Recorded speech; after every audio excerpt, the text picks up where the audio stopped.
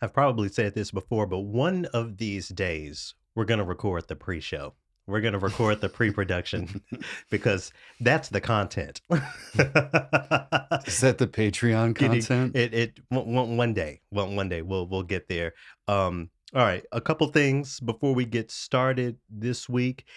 No, I did not get a chance to look at the Janet Jackson documentary, but we will get there, especially for Black History Month. Remember, a few weeks ago over dinner, we were talking about what the kids just don't know. They didn't know that such and such happened, in the 80s or even in the 90s. And I feel like Janet Jackson is one of those figures. The kids don't know Poetic Justice, much Agreed. less the albums. Sure. They were not there when she partnered with her brother Michael and came out with the song Scream and the music video Scream. I think to this day it's still the most expensive music video period, like That that tracks. was ever done. I mean, and we haven't even started talking about Escapade and Rhythm Nation. I mean, all the way back Control. to Control. Anyway, shout out to Janet Jackson. She will have a spot on Triloquy for Black History Month, so don't worry. I just need to get a chance to look at the documentary. Before we get started, there's something I have to read today. You have a read? We're getting official. The views expressed in this episode, I need y'all to listen carefully. The views expressed in this episode are those of the speaker and do not reflect the views, opinions, or official policies of the United States Army, the Department of Defense, or the United States government. Today's third movement features Shayna Rush, who is a member of the Old Guard Drum and Fife Corps. She's going to talk about the Black origins of it all, but because we have a real life government agent, she asked that I read that official statement so that nobody So up we're there covered. in the government is trying to give it to her. So if y'all have some smoke for Shayna, you actually have some smoke for me. Come to my house and try to make me shave my head and go to boot camp. And I'm talking big. Don't let them reinstitute the draft. Anyway, hello everyone. This is Opus 136 of the Triloquy Podcast, the first opus of the Triloquy Podcast for Black History Month. So we're gonna have a downbeat this week from God himself. Has anyone played God more than Morgan Freeman? I feel like it's been, even if it hasn't been more than one time, that's the character that I think of him. And every time you see a meme with his picture, you automatically read it in his voice. Yeah. Oh yeah, of course. You just hear him. Of course. Well, about 12, 13 years ago, he made an appearance on 2020, and he had this to say on the subject of Black History Month. Black History Month, you find ridiculous. Why? You're going to relegate my history to a month? Oh, come on. What do you do with yours? Which month is White History Month? July, by the way. Well, I'm Jewish. Look at him stammering. Okay. Which month is Jewish History Month? There isn't one. Oh. Why not? Yeah. Do you want one? No. I don't either. I don't want a Black History Month. Black history is American history. How are we going to get rid of racism until... Stop talking about it. I'm going to stop calling you a white man. Yeah. And I'm going to ask you to stop calling me a black man. I know you as Mike Wallace. You know me. All right. See, you got all caught up in the voice. I'm not going to say anything first. I want to hear your thoughts on what we just listened to. I've heard people make all of those points. Mm-hmm. My question to you is, why ridiculous was the word that he used. Mm-hmm. Why do you not understand why do you not share his perspective? I'll answer that question as long as you acknowledge the fact that you avoided my question. I think that I pulled a Garrett. Okay. Yeah. All right. We'll loop back. What did I think of that? Yes. I think that he makes valid points. Okay. And I do not begrudge him his perspective. I sit and I listen to him and I give him, I'm just saying that's your opinion, man. All right. And he's not waving it in my face. Yeah. So he can go and have it. That's my reaction is similar. I respect my elders. I respect my black elders. So Morgan Freeman can definitely have that opinion. I'm not going to try to diminish or invalidate his opinion. And there are actual answers to some of those questions that Mhm. are often posed in a lackadaisical sort of way. First and foremost, the question of why is there a Black History Month? Well, folks who ask that question, I feel like don't understand that there used to be a Black History Week alone.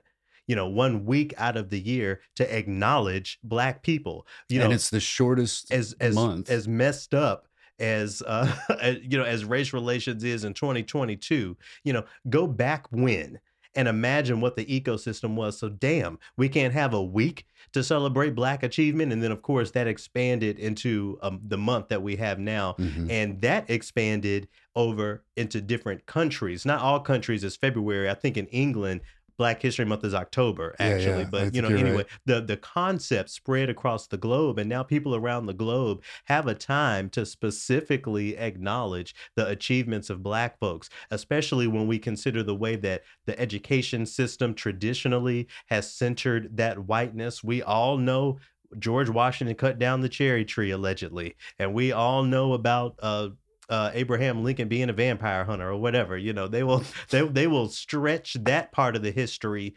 until we know it. So why not have a month where we can specifically think about Black folks? By the way, I say that White History Month is July because of 4th of July, and I'm just supposed to forget about the fact that my ancestors were slaves while y'all are around here talking about the Ramparts Red Glare and stuff. So that's White History Month then to me. I thought it was every month. You said it. You said it. Okay, so there's that point. It's not wrong. The next point, and let me repeat myself. We love you, brother. Morgan Freeman, legendary figure.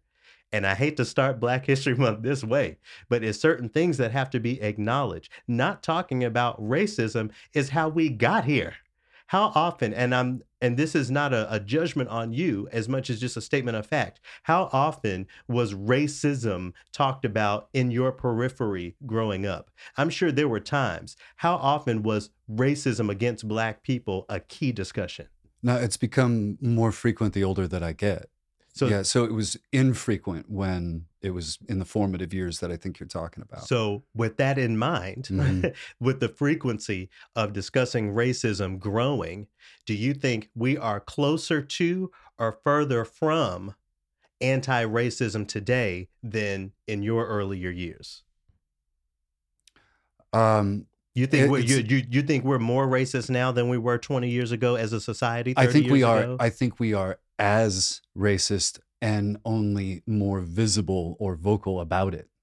I I feel like saying that we shouldn't talk about it toward getting rid of it is ridiculous. Trevor Noah That's what said I'm getting at. after the 2016 election, Trevor Noah made a comment about how this election gave white supremacists they said all of a sudden now we can be more open. Now we can be this way more vocally. Mhm. And his joke, or maybe it was David Chappelle, that One of them. yeah. But the joke was, no, no, no. You need to be just as quiet as you were before. You need to be, not publicly. Yeah. That was the point being made, and I believe that. I think it just became more visible. If anything, I feel like making it more visible has struck something among, the so-called good white person, the white folks who are striving toward anti-racism. I often think about the hashtag Me Too moment of a few years ago. I've never engaged women sexually, romantically, anything like that. So there are certain conversations that I have never thought about and had never been privy to. The visibility that violence against women, sexual violence against women was given in that moment woke me up Mm. because I didn't have the opportunity to even think about that. And Right. now I think about Mhm. that all the time. And how can Right. I promote gender equity as well as racial equity? So, in the same way, and not conversely, but in the same way, I feel like the visibility helps dismantle the racism because there are people who have to admit to themselves that it exists. So for me, that's why, and that's how talking about it leads us toward a less racist society, because we have to see a thing to name a thing. See, and we have to name a thing to change a thing, but we can't change the thing or name the thing if we don't see the thing. And we're all measuring differently too, because when all right, let me start this again so I don't sound like I'm stammering. The change that I see happening within the structures they're happening in, I feel the earth move. To other people who have been doing this work for Of course. all their life, Yeah.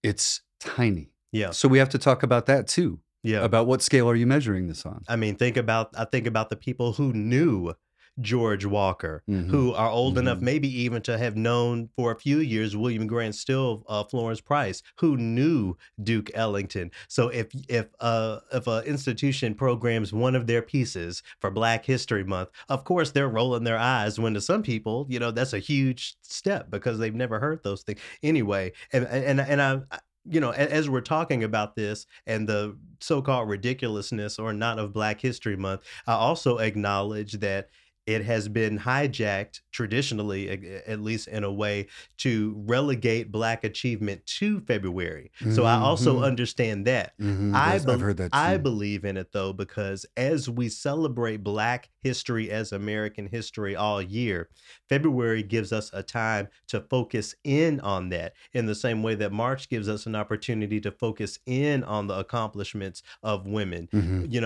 In less problematically, in recent years, I'll say, when we get to Cinco de Mayo, we're taking the opportunity to learn more about that specific event and then the culture that surrounds it. We focus in on gratitude and joy and capitalism in December. So that's not to say that we aren't happy and joyful all year round, but this is a time where we really put even more energy toward it. So in February, it's that. For the Black folks, I understand, the broader point that he's making. I did a panel, and of course, I'm forgetting her name right now. She did the Brown Eye Test. Very famous white woman who's an anti-racist and has been having those provocative conversations for a long time. Y'all know who I'm talking about. I'm just blanking right now. I get and fully understand and agree with the construction of whiteness and Blackness and how at the end of the day we're a human race and X, Y, and Z. I get that. I feel like we aren't far enough from the origins of those constructions to just pretend like they're arbitrary. I'm not 7 generations hardly. If I really count, I think about 5 generations from the plantation, from slavery. So you can't tell me that Blackness is arbitrary, because my connection to that directly impacts today and some of the decisions that I've had to make and some of the ways I see the world. And conversely, it's the same for white folks and anyone else. So I get the point, but we can't pretend like certain things and certain histories don't exist, and I also understand that, we all don't have to think the same way. We're not all a monolith. My reaction to Mr. Freeman's opinions on Black History Month, are a testament to that. We aren't all of the same mind, but there are certain things that Black History Month helps us get closer aligned with. A decolonized way of looking at American history, a decolonized way of thinking about Black music, within it. And then how can we move forward in this more equitable way, treating each other's accomplishments more equally based on the equity that's pushed through a concept like Black History Month. That's my idea on it. But, we're just a couple guys trying to change classical music, right? So-called classical music. Are you trying to tell me that he was basically giving you the all lives matter approach to Black History Month? I think so, but let's go ahead and get started.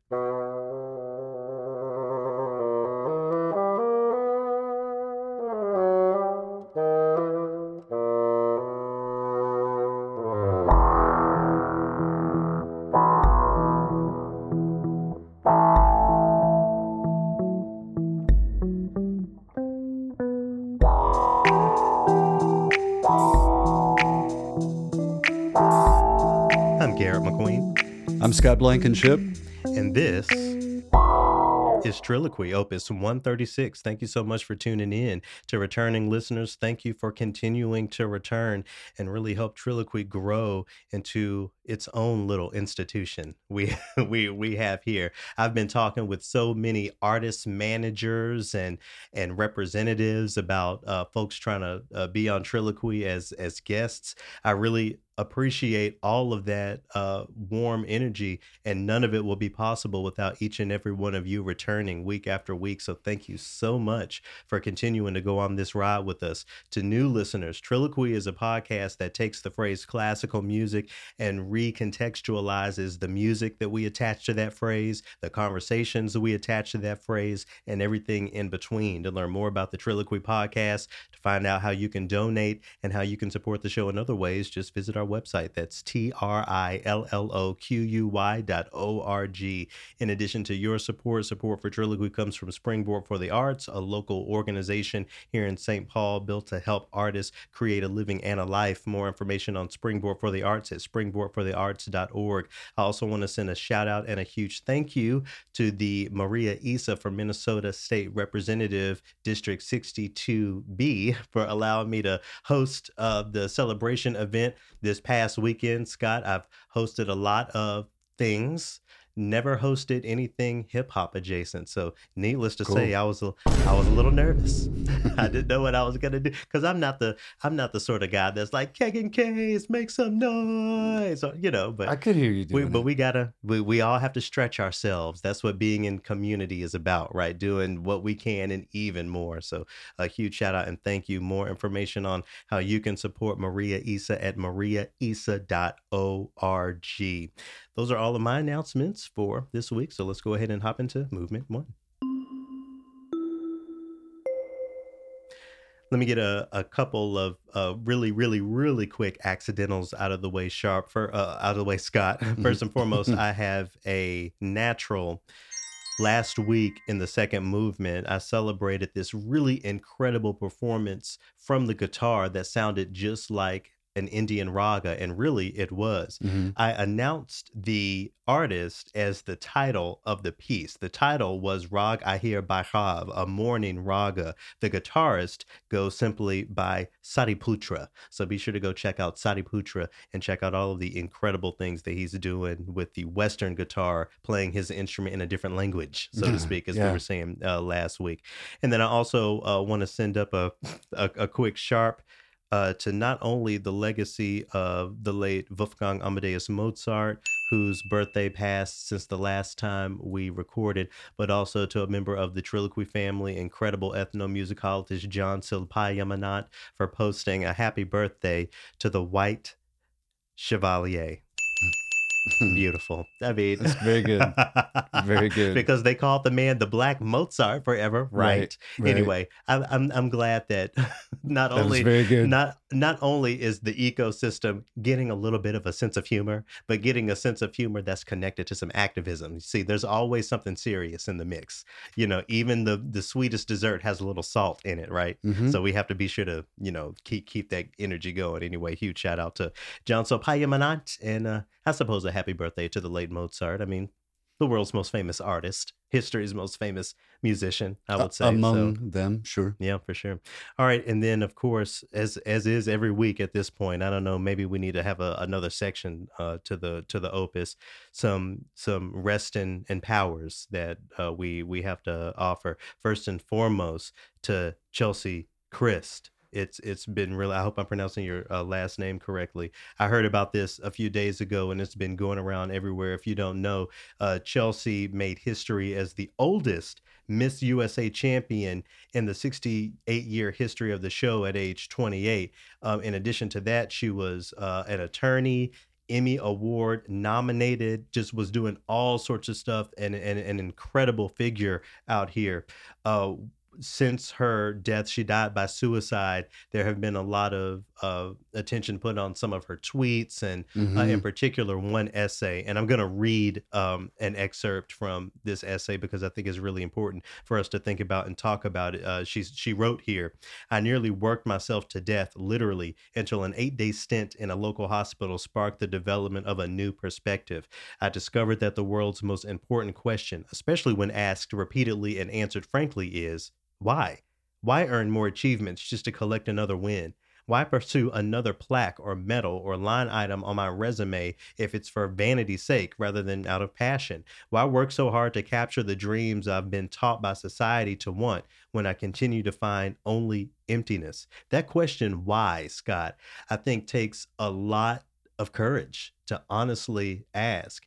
And while Chelsea lost the battle against suicide and mental health, we all need to ask ourselves that question, why? I have the privilege to get to ask myself that question every day when I wake up. Why am I going to walk into this studio and work on something or research something or interview somebody or whatever, I'm doing on a day-to-day basis? Why? And I feel like there's passion behind it. Hmm. Sometimes I feel like a lack of passion and the expectation to keep that drive going can really be a deadly combination. I agree with you. I did not know her work. I did not. Yeah. Tell me again about how I might recognize her if just I in mean, media. Miss USA, it was the most famous thing for me, but she Mm, was a television correspondent, so probably in. and maybe maybe you aren't even not being familiar with her, you can't deny that being an attorney and on TV and Miss USA requires a lot of work, far beyond what either Sure. of us do. Yeah, I would or go as have far as to done. say, sure. Yeah, yeah, I agree. Um, I mean, but what do you think? I guess what do you think about that question? Why do you what's your relationship with that question? um, I haven't asked that much in my background, which is I guess a testament to how I got where I am. Hmm. Not really a big risk taker because of how I was brought up. Yeah. And it's very difficult to start to retrain yourself after so much repetition. We're talking decades of repetition for me. Hmm. And again, the changes that I've made and the work that I'm doing now might not register for a lot of people, but in the circles that I work in, mountains are being moved right now, in my opinion. And certainly when we look back at the time, the change, doesn't happen in front of your eyes. It happens over time, right? So Hmm. I think that's always important to think about and acknowledge. Rest in peace and rest in power to Chelsea Christ. Who else passed away recently, Scott? Howard Hessman. You might recognize Howard Hessman as Charlie Moore on Head of the Class, but I knew him as Dr. Johnny Fever from WKRP in Cincinnati, 1980s and early 90s. No, just a 1980s Hmm. television show where he played Dr. Johnny Fever, who, when the excuse me, when the series opens up, it's sort of a 101 strings sort of radio station, all schmaltz, and he's the morning guy and he can hardly stay awake and he gets to change the format in grand fashion. Mm. Now, what did his character, because you have to remember, I barely know what this show is, so a lot of people have never heard of it. Hmm. Who was his character on this show, and what do you think we were supposed to learn from that character, considering what we just were talking about with overworking, asking yourself the question why, all of those things? Well, that era, DJs moved around a lot. You might as well not even fully unpack. You Hmm. get a storage facility and something where if you break the lease, it's not going to break you. Sure. And you might find yourself working at the greatest station in the country one week, and then the next you're doing polka in Sheboygan. Hmm. So um, he represented somebody that, in one respect, was getting ground up by the system, and at the same time had a spark for the medium that they believed it was. And I think it's evidenced in that when he does get to change the format from this easy listening over to rock, Mm-hmm.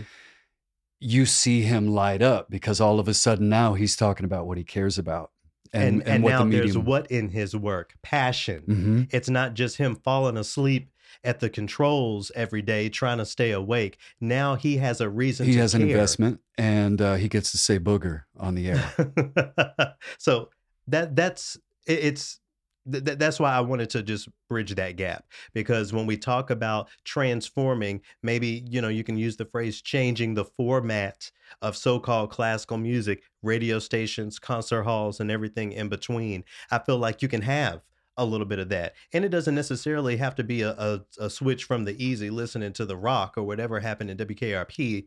But I think that idea is important, and Mhm. that inspires me to think about the passion that can be infused in countless people: the musicians, the hosts, the researchers, musicologists, the program note writers. Shout out to Delaney. You know, there that could grow. That Mhm. that passion can grow, and it's only going to enrich the field. So, rest in peace to Howard Hessman as well. Do you happen to remember? I'm putting you on the spot.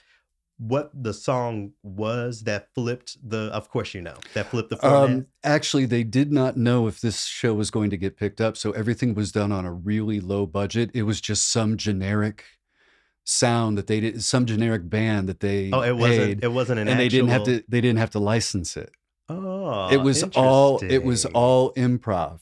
And you can even tell by the credits they didn't think that this was going anywhere because it looked like they set up the camera right outside the studio, pointed at the river on a cloudy day, and there's a tugboat going by, and that's in the credits. Okay. Well, I don't have time to sit here and search for that moment in the show, but at least the theme song, when it comes to music, is this one of the classics? Is this a classic television theme song? Cincinnati, WKRP. I can't sing it. Got kind of tired of packing and unpacking, town to town, up and down the dial.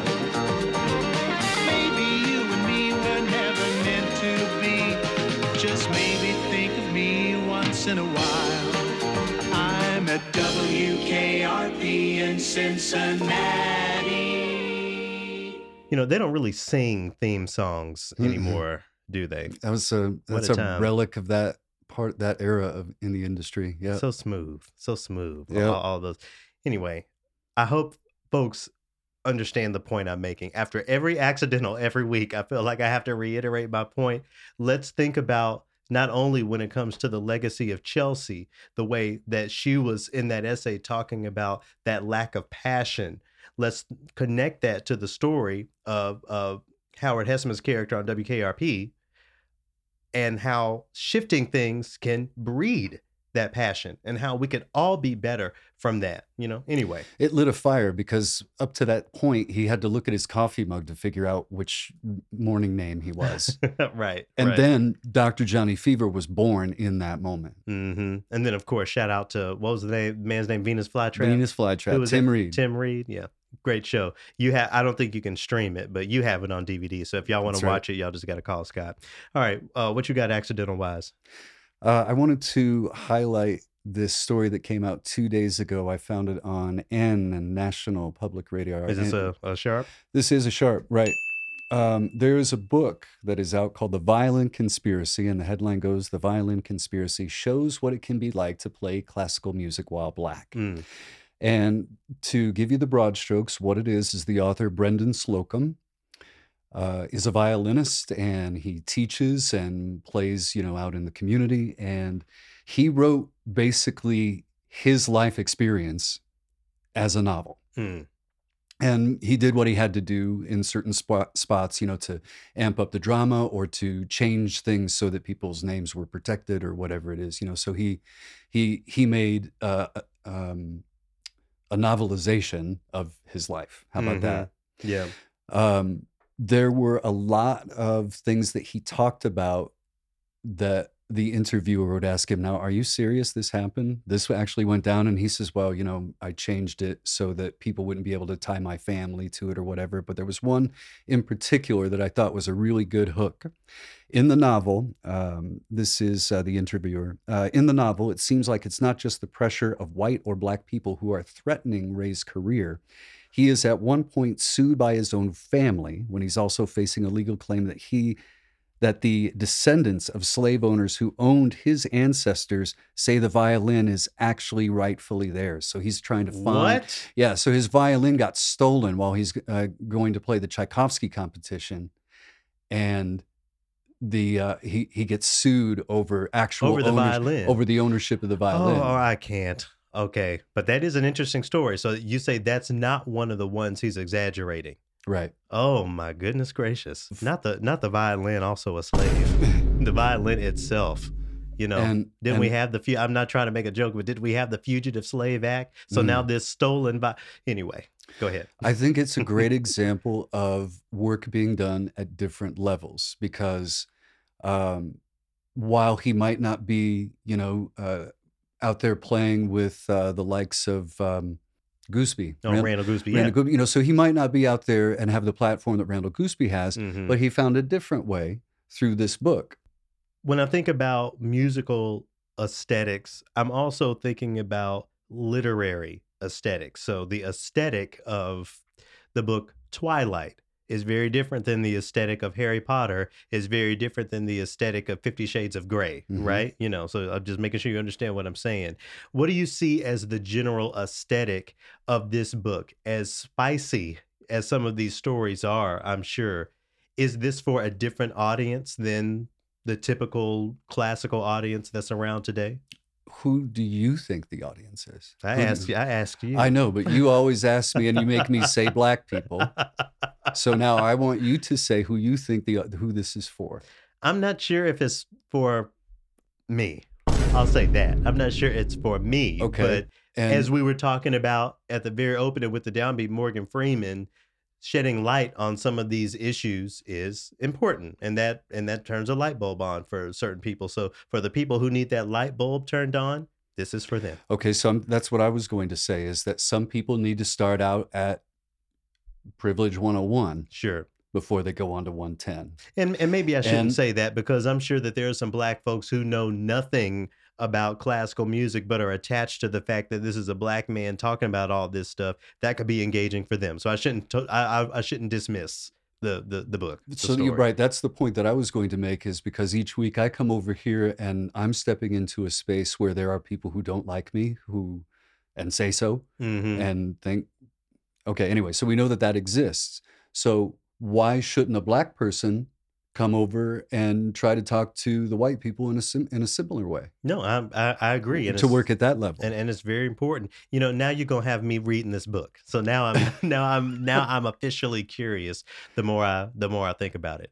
I think it's a great example of another way to deliver the message. Yeah. And if it doesn't sound like it's your bag, maybe you know somebody that would be a good starting point for. Yeah.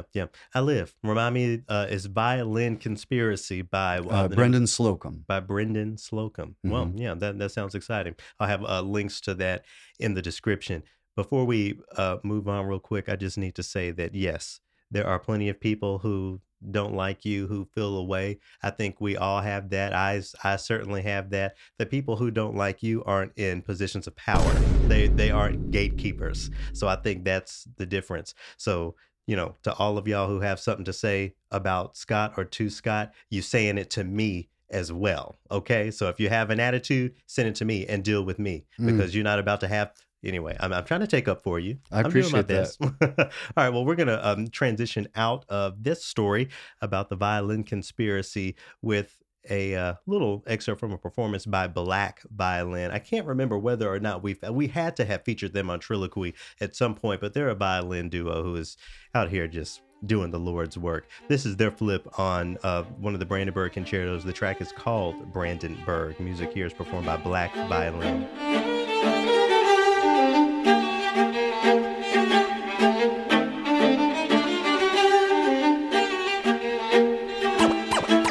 Rock the funky beat.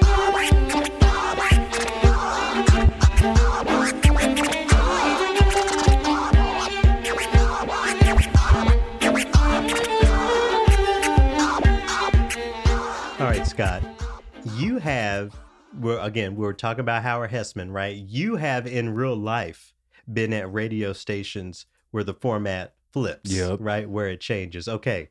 So let's say we're not talking about a complete format flip, because I don't think what we just heard should be disqualified as a piece of classical music, just to make that point as an aside. You're at work and this is on your playlist, and you're probably not paying attention because you see Brandenburg on the playlist and you're like, oh, okay, whatever. You click go, you hit the number 1 button or whatever, and you hear that. Something like that's happened. React. Where's my button? Here we go. Well, I might. What are you gonna do in the moment? In the moment? What, am I gonna turn it off? I'm asking you, what are you gonna do? What am I gonna do to get to the top of the hour? No, I would let it ride. And it's easy to do, because if anybody complains, I can say, well, I'm gonna forward your comment on to the music director. Thank you.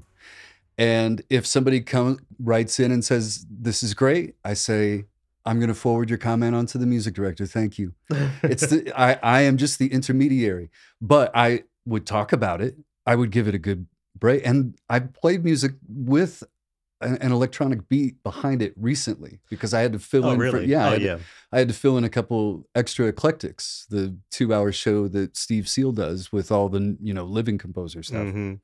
I need to challenge I think we all need to challenge ourselves, because I can see myself in that position, and I can see myself wanting to instantly not apologize for it, but, to say to the audience, look, I know that's a little different for some of y'all. It's okay to, or however I will form that break. But see, I think we need to evolve to the point to where we wouldn't even do that and talk about, instead of their, excuse my language, white feelings, who Black Violin actually is, or make the break about that, Exactly. And that's something right. I put on myself as well. Right. Don't go the apology route. Don't go the get ready for this route. Right. Instead you promote it. Right. You give it all the ups rather than the, hey, be careful because this is different than what you're used to hearing, or whatever you're going to say. If I remember, there was a piece of music down in Knoxville that I used to air every Valentine's Day, and it was one of those, okay, listen, this is going to be a little different for y'all, but it's only 2 minutes. And I hope I can remember to play it. I don't think it's by a Black composer, but yeah, in interest, I see that moment for you. Before you retire from classical radio, you are going to have an 808 to deal with. And it's probably going to make a BuzzFeed or somebody's going to take that break and put it on their podcast. So you be mindful of that. Okay. Cool. All right. Well, I have, we'll keep it just to those few accidentals this week. I have one more. I'm going to give it a sharp, and I'm going to give it to the annual Sphinx conference and competition. Online again, right? Online again. It was supposed to be in person. I paid my registration fee and everything, but they pulled the plug on it being in person, understandably so.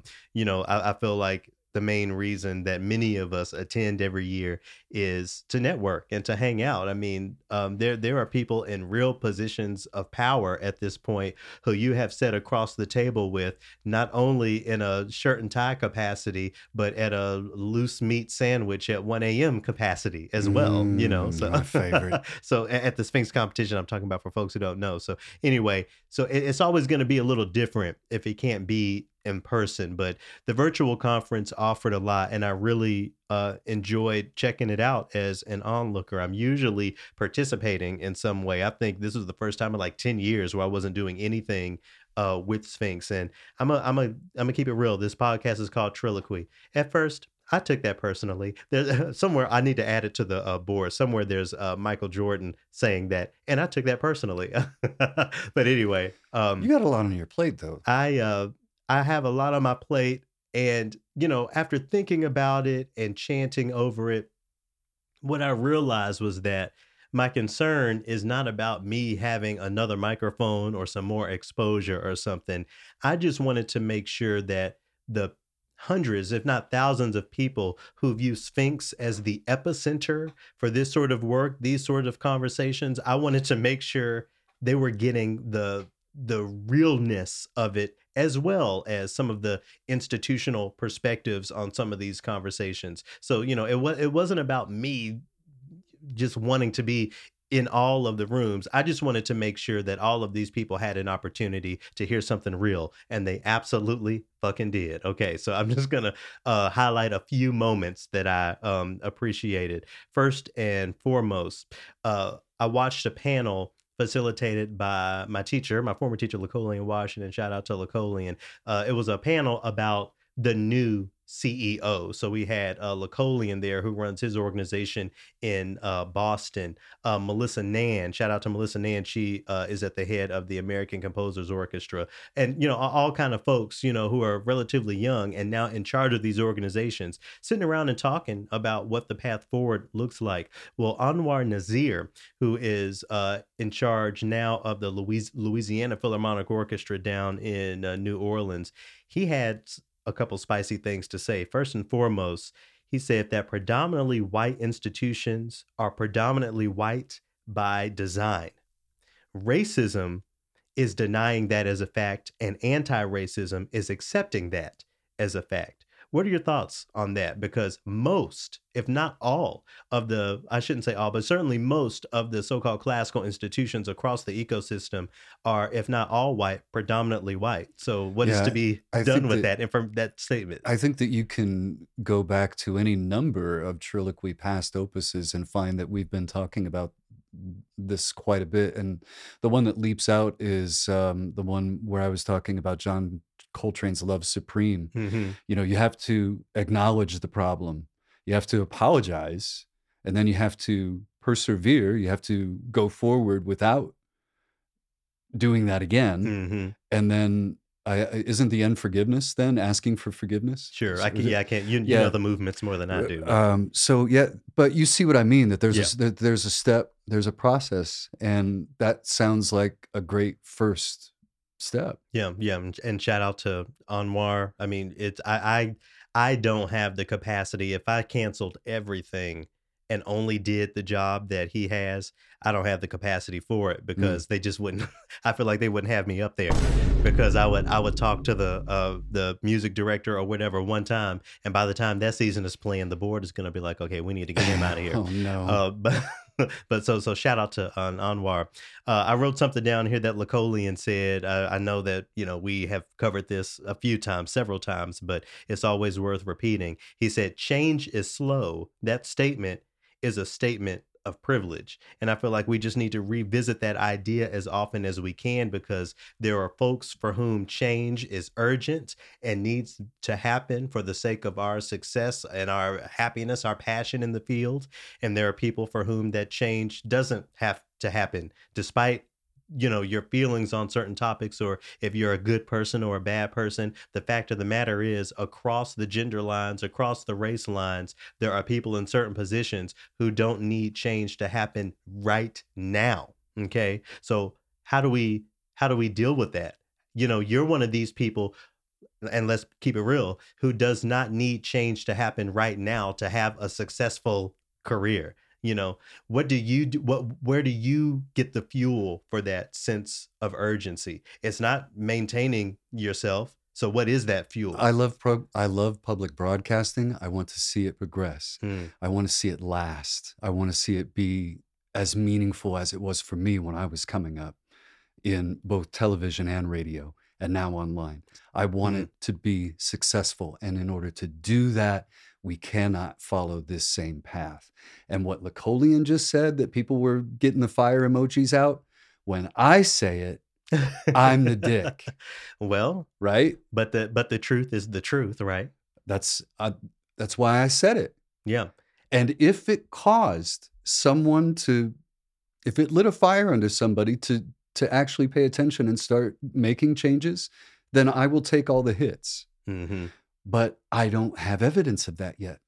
So what we need people who love the art forms, orchestra, chamber music, radio, more than they love how it currently looks or how they think it should be. If you want it to survive, there are certain things that you have to do if you love it Right. that much. And I also realized that in order for it to survive, that means people like me stepping away from the microphone. Mm-hmm. And I want to help as many people who are not white men get on a microphone and tell their stories, do the shows they want to do, and shape their sound the way they want to shape it. That is my goal. And we've talked about this before as well. It's very noble for people to want to step back for more stories to be told. What are they stepping into? What and I'm not saying you specifically, but what are people leaving behind? If you leave, let's picture the image of the corner office, Mhm. and you want equity in the building politics. So, you leave the corner office for the person of color to work out of there. If you've left papers all over the floor, if the desk is turned over, if there are pictures on the wall that don't represent the diversity of whatever, that is not a space that's safe for that person, or at the very least, that is space that requires labor out of that person of color before they can even get started. And I feel like that's what we're doing in the arts field so often. We're creating these spaces. Some people, not all, we're creating these spaces, but at the same time, we aren't making sure that those spaces are safe, or Mhm. that people can be successful in those spaces. So I just think, I feel like I have to name that because it requires both of those things. It requires some of us to step back.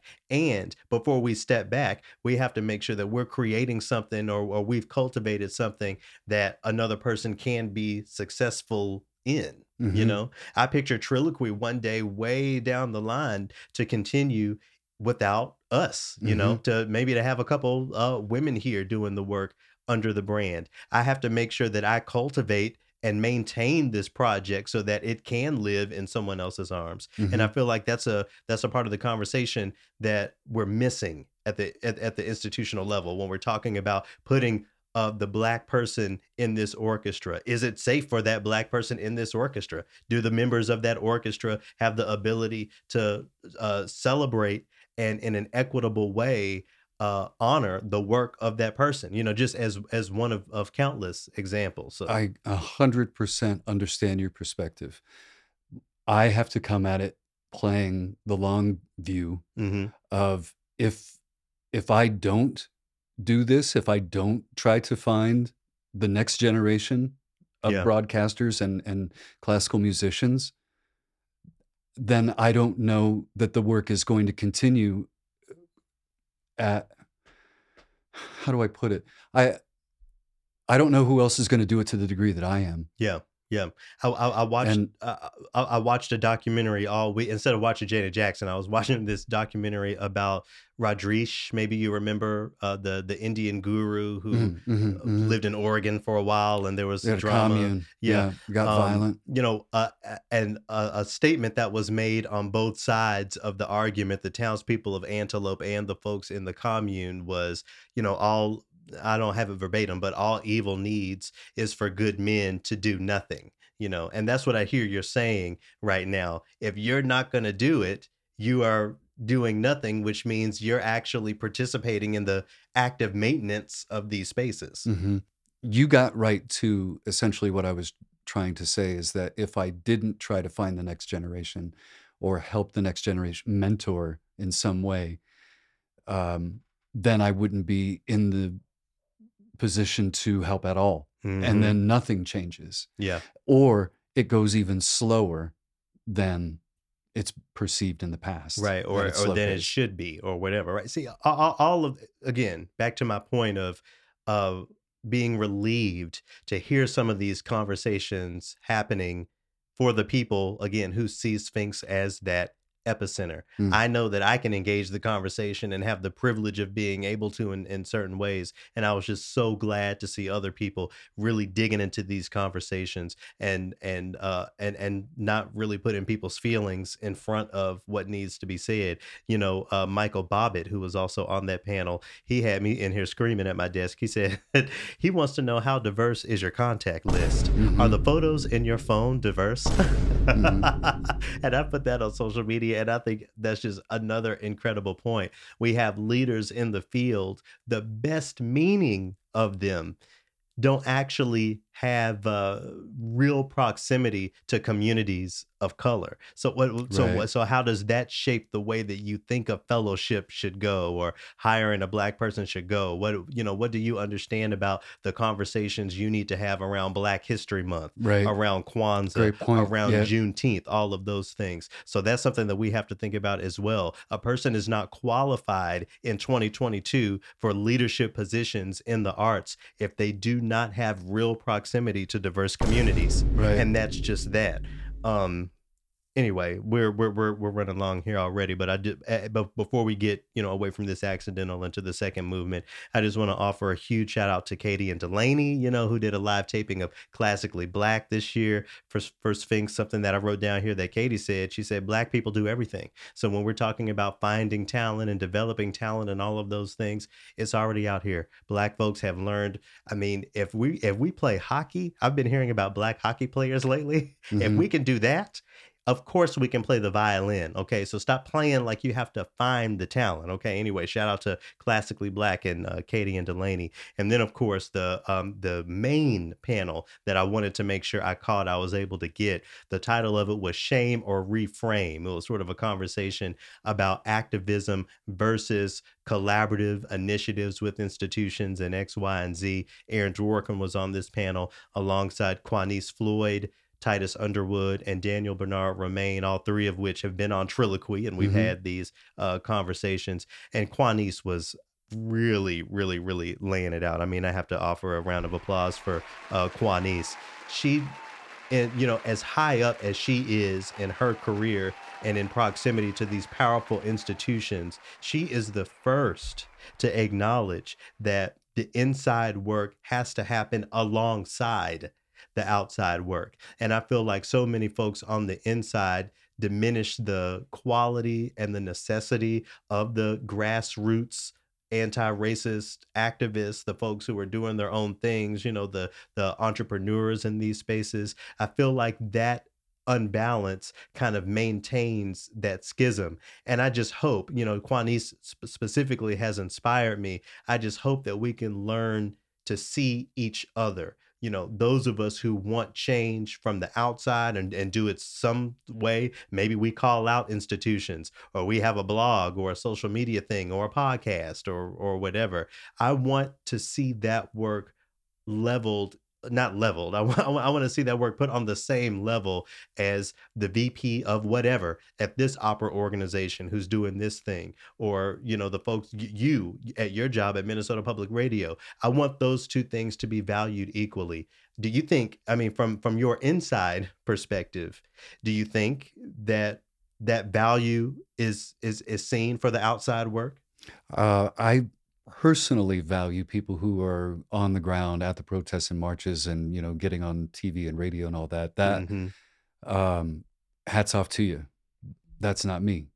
And we need you to do that. And I respect that. But I 100% agree with what you're saying about seeing these things on the same level, because there are people on the inside that are doing great things. Yeah. And if they're doing them properly, they're not bragging about it. So, agreed. We should be able to see these on the same level. What I do to try to is that what you're asking me? What I do to acknowledge the Sure, on the ground work? or what you do to affirm yourself as on the same side as the person fighting for change from the outside. I I have to show them. Hmm. And I, And I have to, most of the people that I'm going to be interacting with on that way don't trust me in the first place. So I have to just know that and be ready for it and earn the trust. and I don't think that's racial. See, that's the thing. You hit the nail on the head there. There's some. I'll speak for myself. I won't try to speak broadly.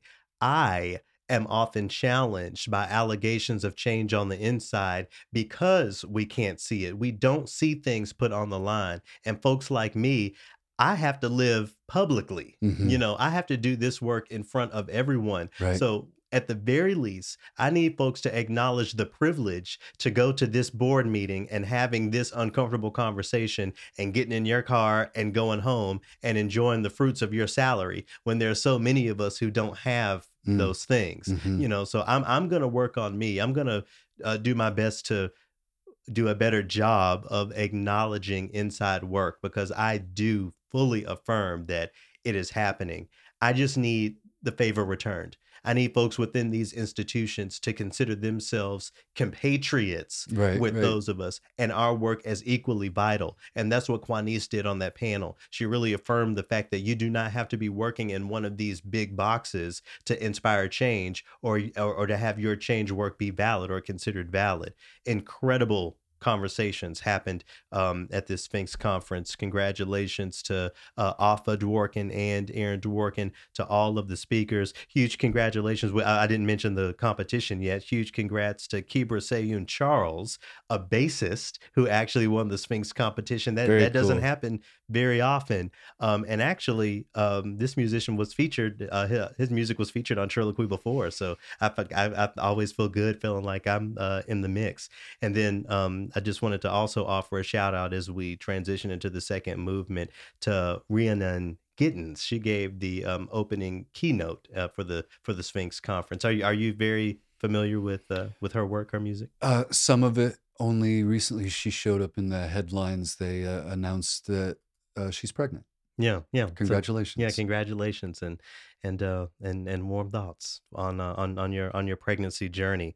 Rhiannon Gittins, is and she's been suggested as a guest many times. I'm sure she's way too busy for me. I'll send an email, but the way in which she engages what we call what a lot of people would recognize as folk music, Mm-hmm. folk TM, Mm-hmm. however you want to say, and just showcasing the black origins of it. We kind of talked about that with Rissy Palmer, but Right. as we decolonize the phrase classical music, we also have to remember that country and folk and all of these other autochthonous American aesthetics, if not involved in blackness, is rooted in that blackness. And I just love that Rhiannon Gittins is out here doing the good work in that way in the world of folk music. So to get us into the second movement, we're going to listen to a tune called Black Eyed Dog. This is featuring both Rhiannon Gittins and Ben Harper.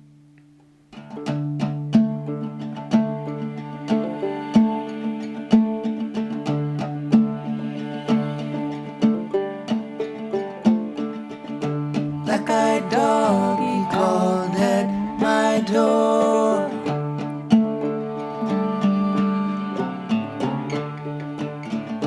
Black-eyed dog, he called for more.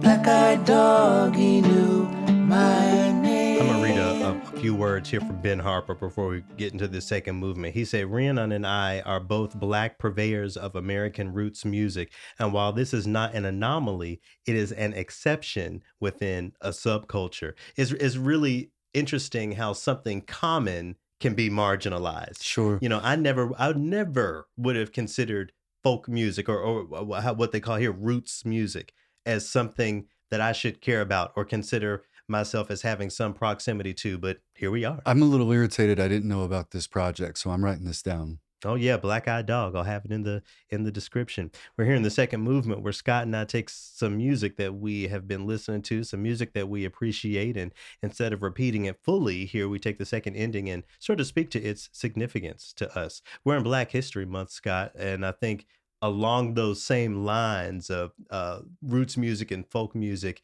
being black, you're bringing in some, we've talked about the slide guitar here before Mhm. and how I feel about that aesthetic. You've opened my eyes to so many black slide guitar players and traditions. So, This one's different. okay, And go for it. Yeah, and I don't know the correct pronunciation of his name, if it's actually AJ Gent or if it's Agent, Oh, or okay. Agent, Okay. something like that. So, apologies if I bungled it. However, his sound is rooted in the slide technique, right? But lap steel. So when I say lap steel, do you know what I mean? Mm-mm. Okay, so imagine that twang in and out of the notes, that sliding in and out of the notes, but the guy's sitting at a table and he's got all the strings set out in front of him. Okay. And he's playing it on his lap. Mm-hmm. Okay. Imagine playing a regular guitar on your lap and then standing up. And doing So that. instead of coming underneath the fretboard like you would to form a chord, he's coming in on top. Technique that I have not seen before. He's the first guy I've ever seen doing Sure. this. And what I think is the end result is a much more singing sort of a quality in the guitar, the way that he so accurately rises and falls up and down The the fret. intonation you're saying is Right. impeccable. And he's hitting all of these things and not slurring them together. It's punctuated but connected. So what do you call the glass thing he's holding that I'm sure you put your finger in and other what, Well, is there a name for that? they used to use empty bottles, so sometimes they're called a bottle slide. I just hear people say, "Hand me my glass." I like to use brass and ceramic.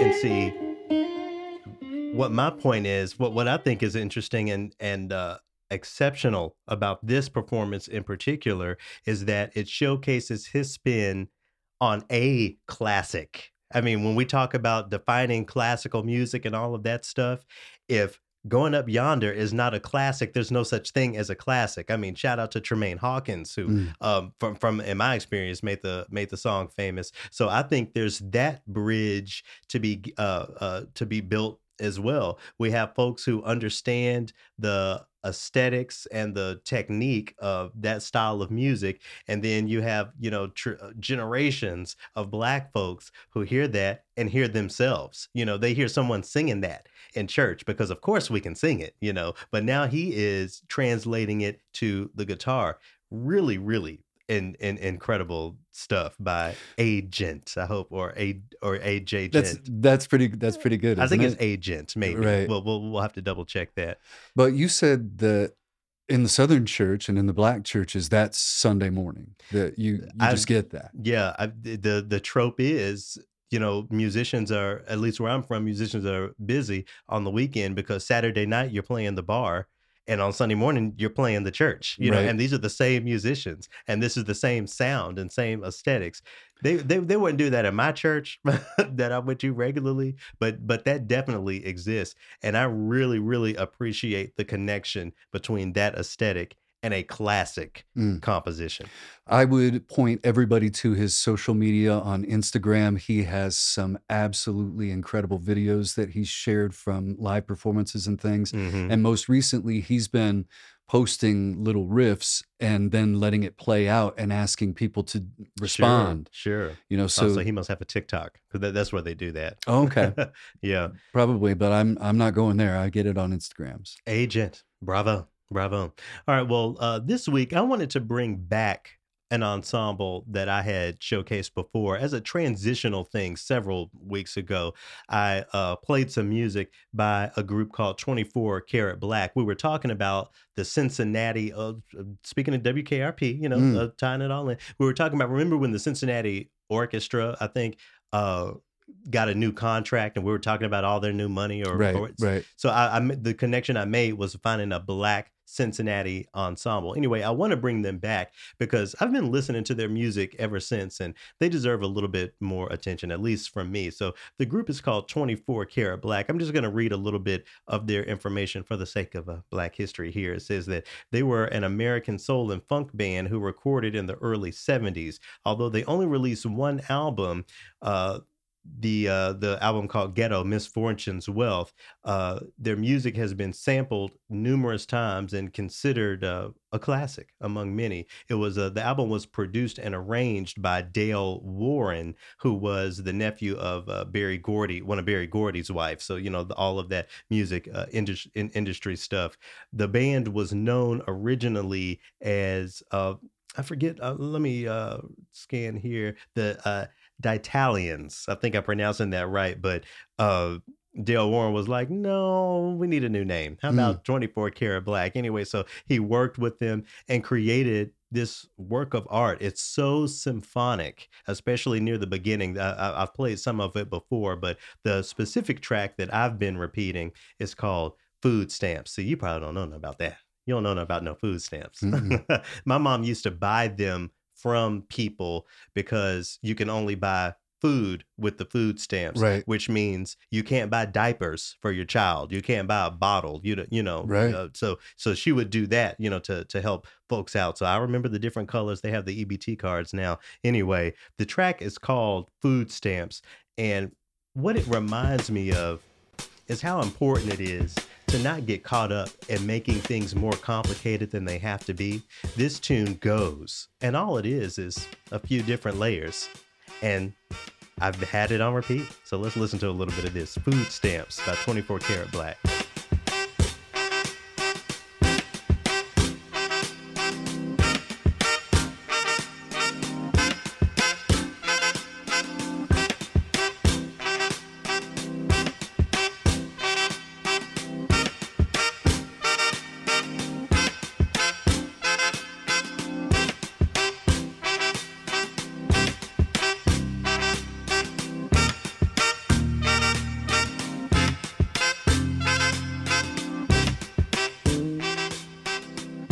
I love that. You think they play that on WKRP? Would that make the Maybe would that make the playlist? maybe on Venus Flytraps. Yeah, There are so many. he had a gong. Oh, he sure did, didn't he? Yeah, There are so many ensembles, black ensembles, who we will never talk about in the same way that we talk about the Supremes or the Vandalas or any of these groups. 24 Karat Black is an ensemble that I just happened to stumble upon trying to make a connection producer wise with the city of Cincinnati. And I guess they're going to the Super Bowl now, right? Cincinnati Bengals. That's I don't know. Don't ask me crazy. about sports. I don't know. But go check out 24 Karat Black. Again, the album is called, what's the name of the album? Ghetto Misfortune's Wealth. And actually that title track is dope as well. I almost brought that in, but when we talk about building music, you're the composer of Triloquy's musical themes. When we're, dealing with them before we release it, I feel like more than we're adding things at the end, we're taking things away. that's right. So that's the concept. That's why I'm bringing that in, because listening to it over and over again all week just reminded me of that. When we create things, and it doesn't necessarily even have to be music. Maybe it doesn't have to be so ornamented. Even though, shout out to the producer though, because that once this was all laid down, even though Mhm. there is only 4 or 5 tracks, they still went in and did fine tuning Oh on yeah, of each one of course. those. Especially That back then, you have to do it on tape or right. whatever y'all were doing. It's called magnetizing it. Well, anyway, those are our picks for this week. So those will be in the description of this for you to check out. All right, we're getting into the third movement. As I mentioned before, I am so honored to have featured today Shayna Rush from the Old Guard Drum and Fife Corps of the United States of America. So when you watch the inauguration and that sort of things, hmm the folks dressed up in those colonial uniforms and those powdered wigs, and that's a conversation we actually get into, of course, knowing me. Right. But she's there. She's this black flutist who has not only opened up that world to so many more people, just being there as a representative, she has dug into the research of helping folks understand the black history specifically of drum and fife corps. It's really interesting when you go back and think about the Revolutionary War. They didn't want to give black folks a gun, so they gave us a fife and a drum. But goodness gracious, what have we done with those instruments over these hundreds of years? So Shayna speaks to that, the black history of drum and fife, and what it's like to be a military musician. We often talk about airmen and army people and seamen, sea women, and all of those things, but we don't always center the musicians, right? So it Sure. was really great to They got to go through basic too. exactly, yeah. So and they're just as much Right. members of the military. So it's really cool for me to get a bit of that perspective on Triloquy. Once again, I will say the views expressed in this interview are those of the speaker and do not reflect the views, opinions, or official policies of the United States Army, the Department of Defense, or the United States government. We are here to say a little bit about the history of drum and fife. So to get us into the interview, I wanted to highlight a group that has maintained the Black tradition of it over the years that Shayna put me on to. They're called the Rising Star Fife and Drum Band, and this performance comes from the Smithsonian Folklife Channel. I want to share a bit of this to get into my conversation with Shayna Rush from the Old Guard Drum and Fife Corps.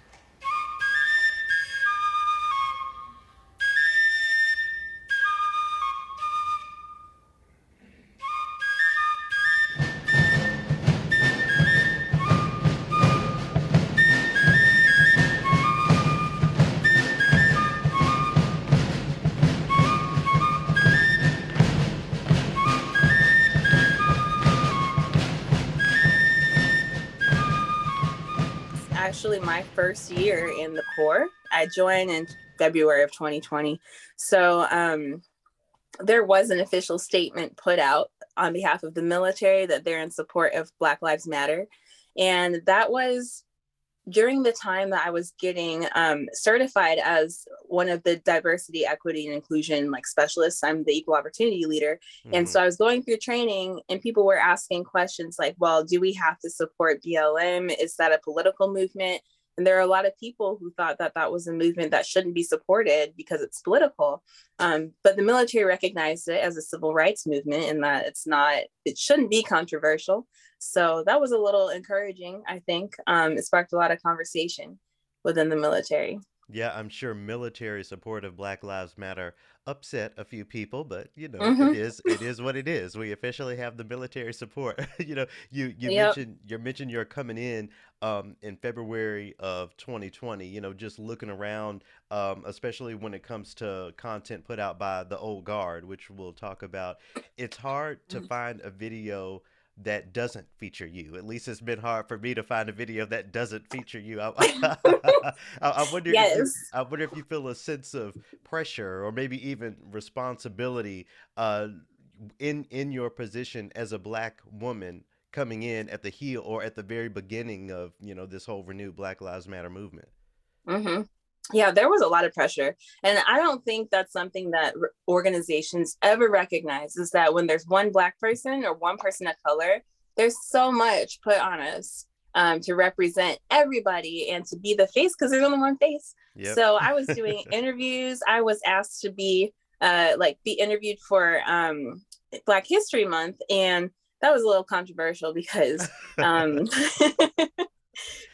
I told them I didn't want to do it because I was tired of being the face of everything. I've always been, as a classical musician, always been in a predominantly white environment. Mm-hmm. So that's not anything new.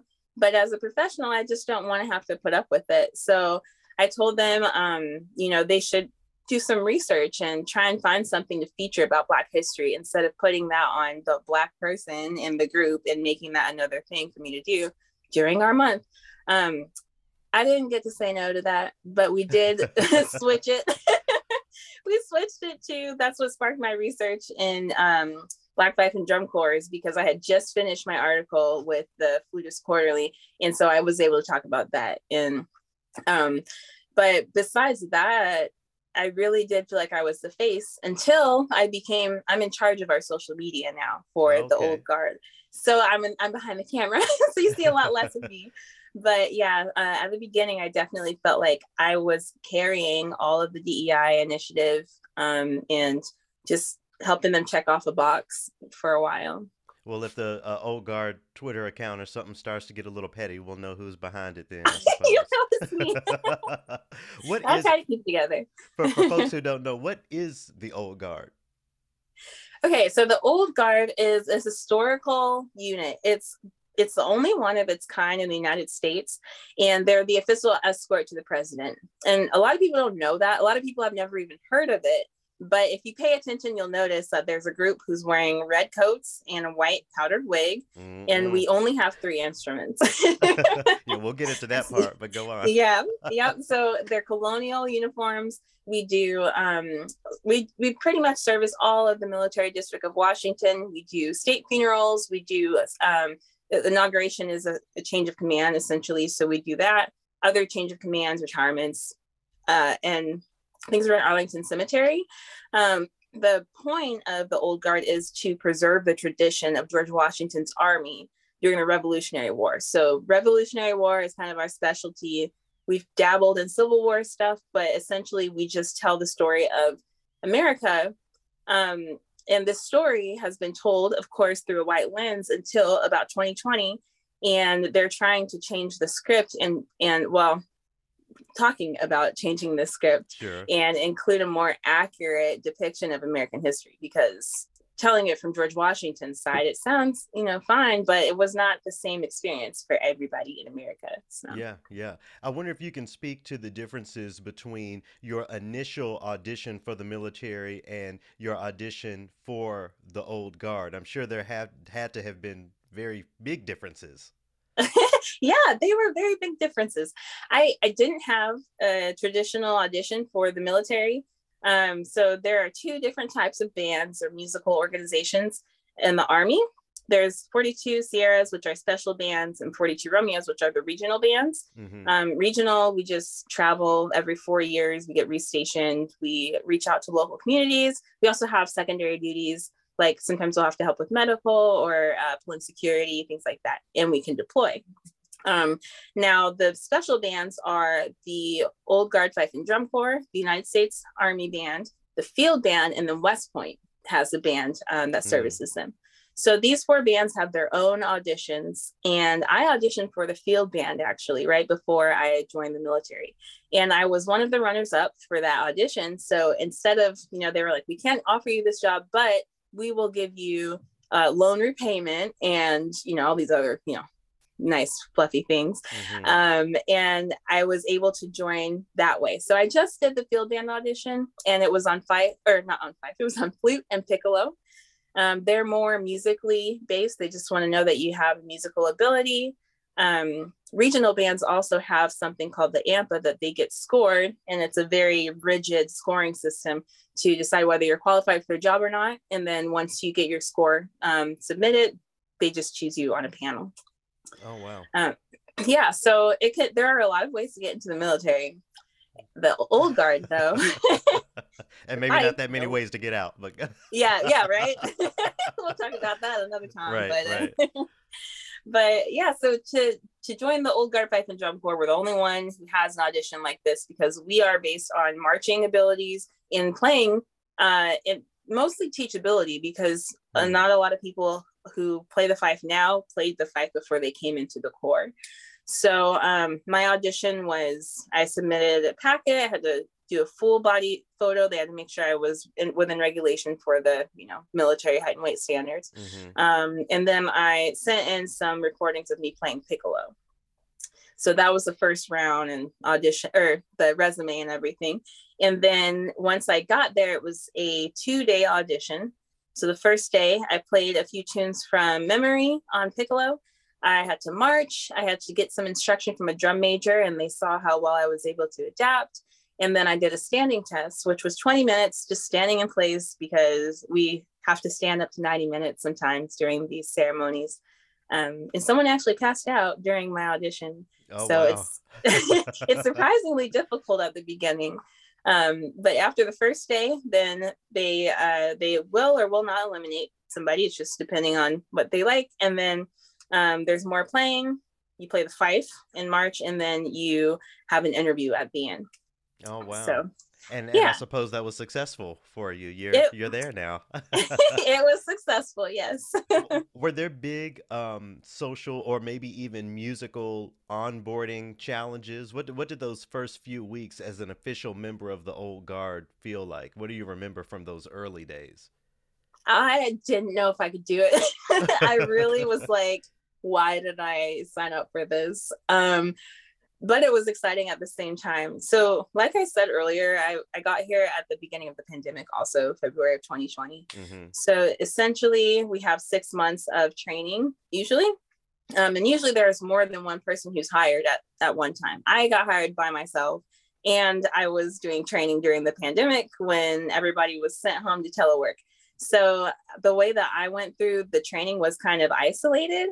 So it was a little more difficult because I didn't have anyone to show me hands-on. This is how you hold the fife. This is, just the simple things that are different going to fife from the flute. So it took me probably about 6 weeks to really feel comfortable on the fife, learning these new fingerings, not being afraid to play. It's not that pretty in a small room. Sure. So yeah, I had to get used to that.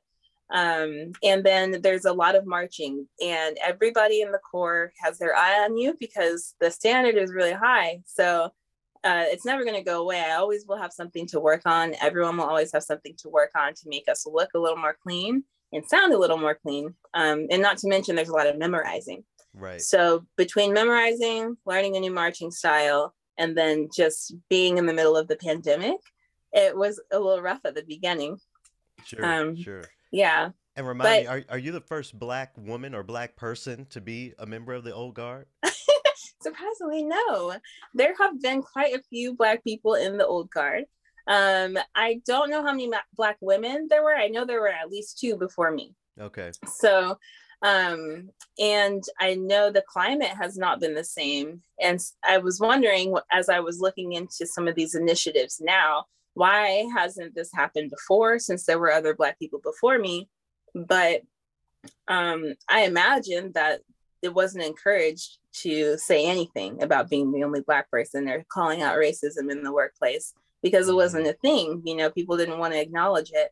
So 2020 was a really big year for the Corps in particular because they had to talk about it when they were able to, just kind of get on, and the Black people could just get on without saying anything and keep their heads down. So yeah, and I was really, shocked to learn that not only is there a contemporary history when it comes to the Old Guard as far as how we know it and see it when it comes to Black folks participating, but a historical aspect of Black folks and drum and fife corps that I had no idea about. But before we talk a little bit about that history, I wonder how aware of that history are your colleagues and the rest of the folks in the military. Is this common knowledge, or is this something that they have recently learned as well?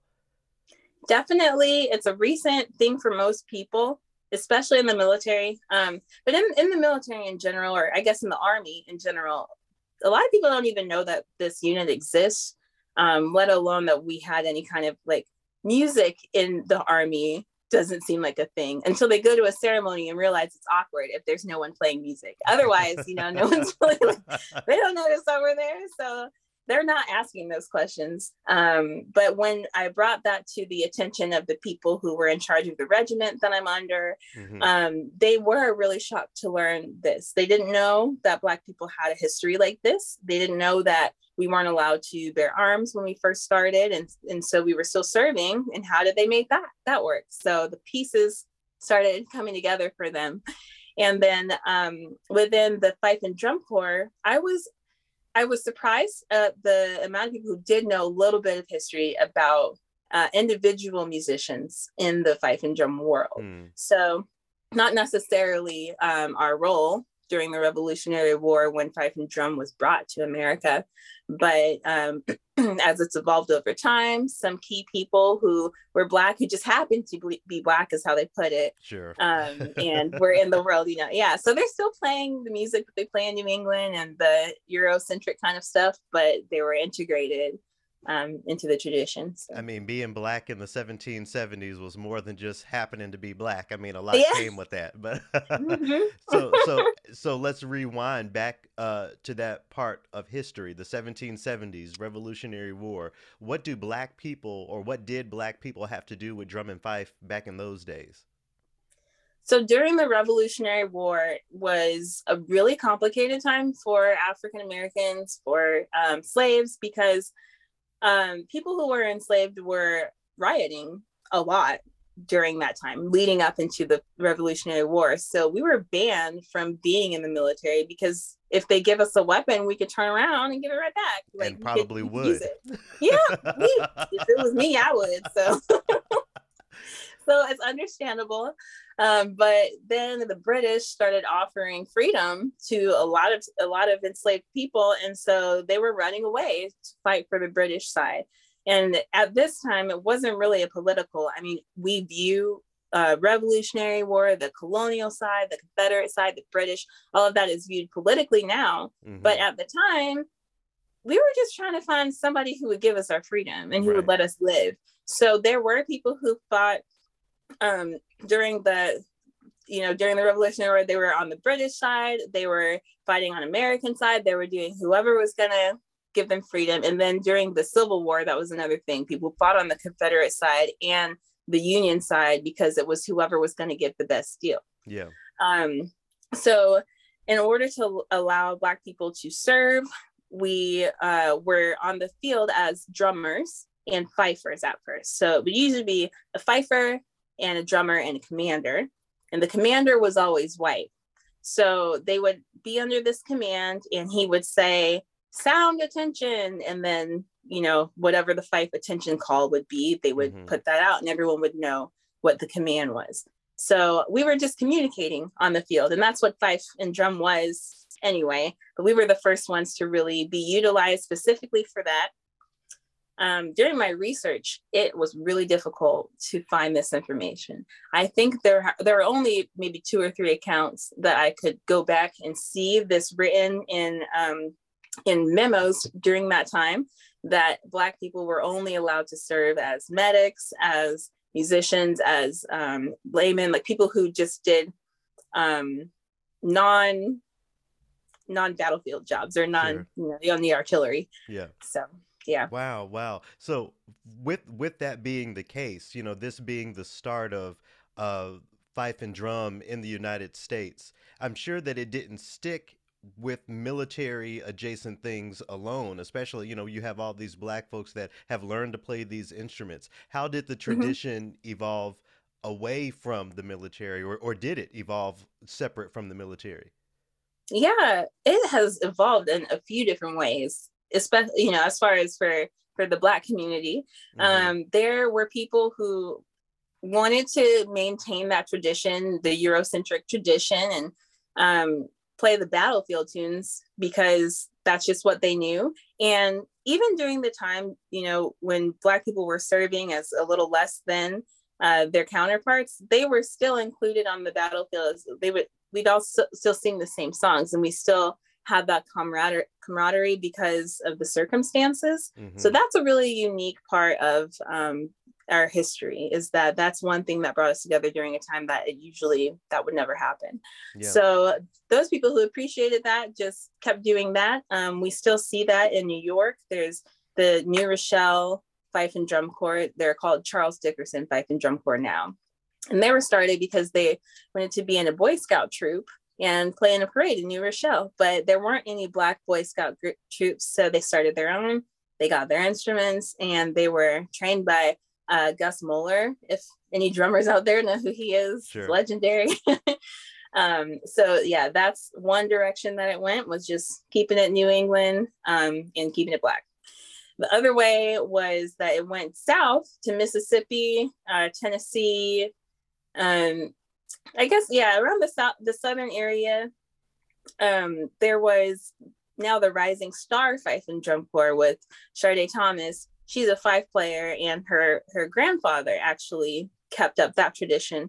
And that is more of a blues style. So people who went back home to the South would kind of fuse those together.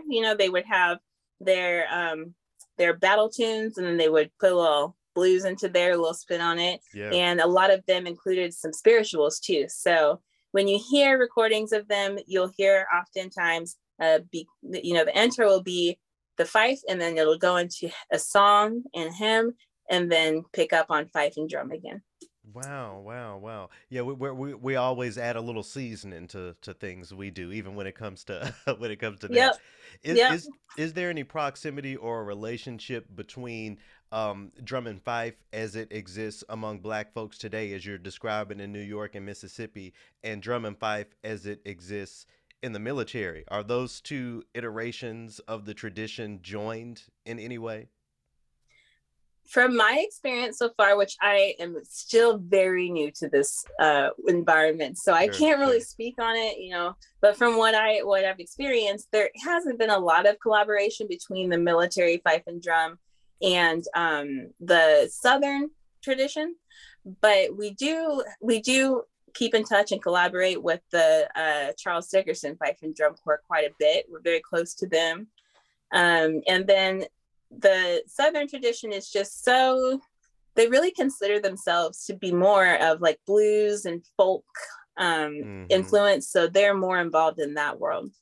That being said, though, we are trying to get them to come and at least teach us something about it and talk about it, because it does need to be included if we're practicing fife and drum as a tradition in America. That takes a lot of different forms, and I can speak on Black people because I'm Black, but it Yeah. could even evolve into, there's Native American fives. There's people who are of Asian descent who have, their own versions of fives. So this Hmm. could really be a little more inclusive and represent America better, if we just, take from our resources and learn how we see it in Yeah. different cultures. Yeah. Why is it important, in your opinion, to learn about this bit of history? It seems pretty fringe, even Mhm. for music, but I don't know, pretty significant at the same time. Why is this a significant thing for us to understand and learn about when it comes to American history, not just Black history, but American Mhm. history? Mhm. Well, America is just I mean, you've been here, we have our, our problems, we're struggling.